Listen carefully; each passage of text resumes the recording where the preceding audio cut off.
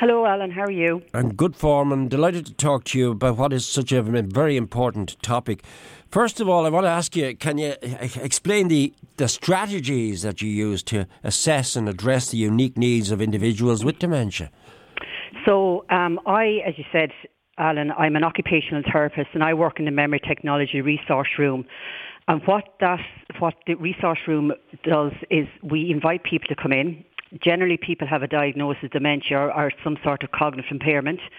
And I would get a 24-hour snapshot of their day. So I can then see what areas that people are struggling with, how to support them, and then talk about different strategies and techniques, from something very simple like a diary to more complex assistive technologies that might have GPS systems in it.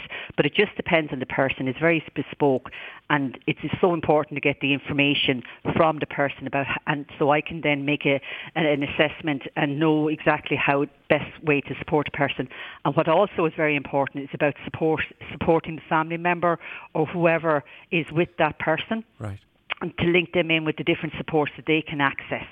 So that's extremely important as well, and to support them in different strategies to communicate well with the person, get the person involved in activities, and keep the person as active as possible. So then how do you tailor the occupational therapy to accommodate what they call the cognitive and functional limitations that are associated with dementia?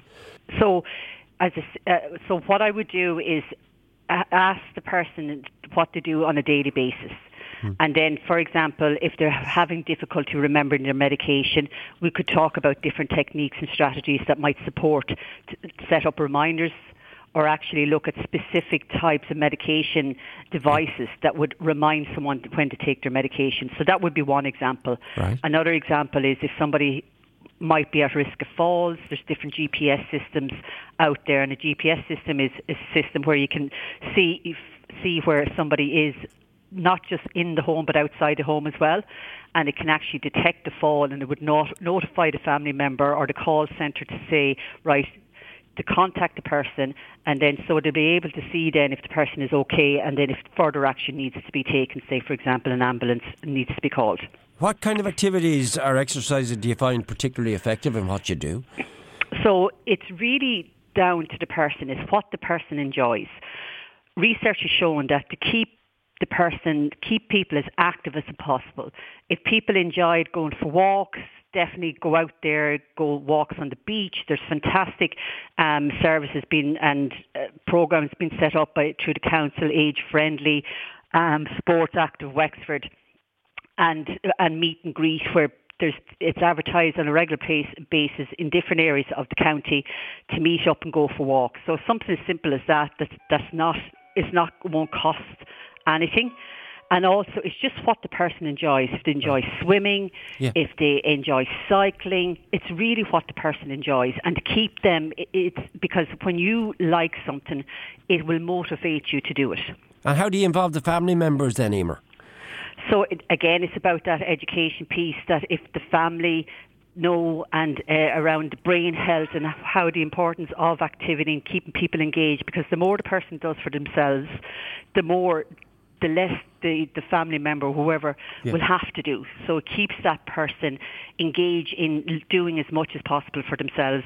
And it's really around supporting the family, that they know that this what they're doing is they're doing a great job, but also to let the person be as independent as possible. Now, the considerations you take into account when developing a personalised treatment plan, because I take it, listening to you intently this morning, no two treatment plans are the same.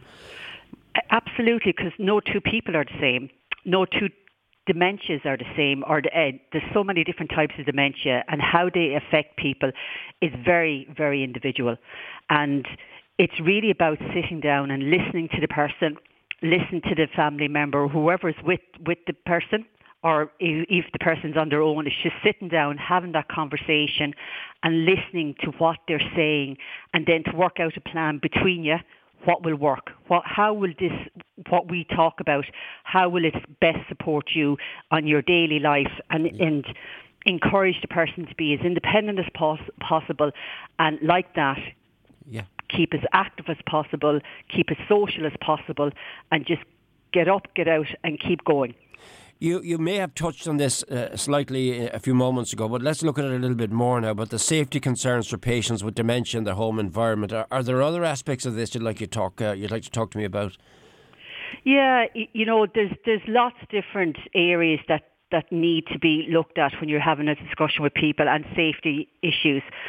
The cooker, something like that, gas cooker, electric cooker, that people, if they're using that type of equipment, that it's safe for them to use. And there's different ways that you can look at, or techniques that might make it easier for someone to use the cooker, microwave, anything, or the fireplace, anything that might cause the person to hurt themselves.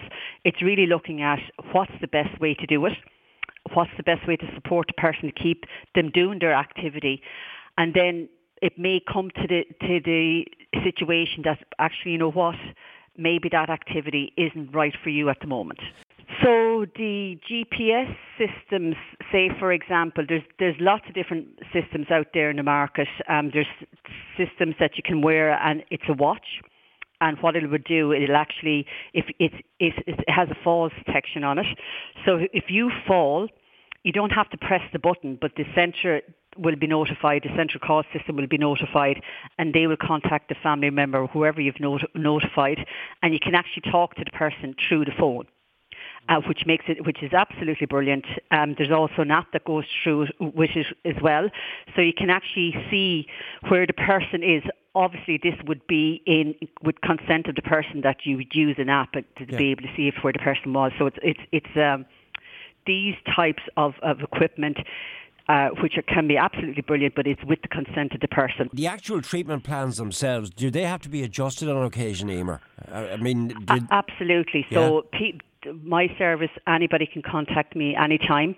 That's no problem. If there's other issues that arise for the person, they're more than welcome to give me a ring and just see what's going on and kind of work out a plan to see what's the best way to address whatever the issue may be. Now, the resources or support for family members or caregivers, what would you like to say about that, please? There are occupational therapy interventions. So, I guess it's about contacting the service here.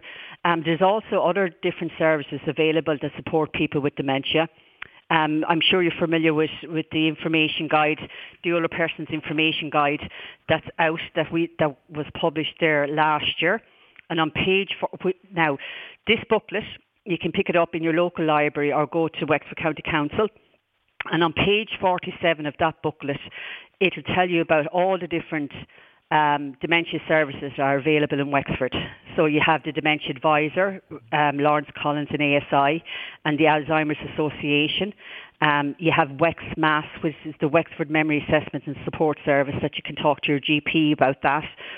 You have my service here, the Memory Technology Resource Room, and the Wexford Family Carers Association. So in that booklet, it lists the different people that you can initially contact. Really appreciate you talking to us this morning. It's such an important topic of conversation, and so beneficial to get that information out there. Now, we talked about collaboration there a few moments ago with other healthcare professionals. By way of conclusion, like when it comes to speech therapists or physical therapists and individuals with dementia, are you all interlinked?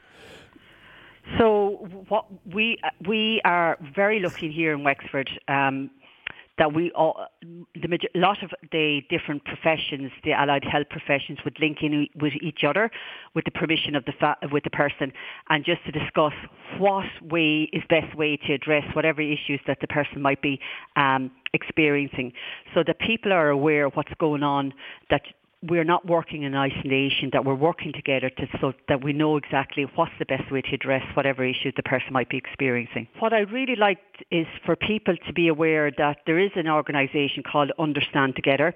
Their website is understandtogether.ie, and on that there's lots of different information and educational courses that people can go do online to get and to be dementia aware. Say, for example, businesses, that there's specific courses available out there that, for staff to look and learn about if you do encounter somebody that might have some sort of cognitive impairment or dementia, how best to interact and support that person. Because what we really need to do is encourage people to keep going out and doing their shopping, but sometimes if somebody doesn't have a good experience, they will emotionally will remember that experience, and that will stop them from going out to the shop. So I would encourage everybody to look up the website, understandtogether.ie, look at what's available out there, the different training courses out there, and I'd also encourage people, if they want to become a community champion, to log on to understandtogether.ie.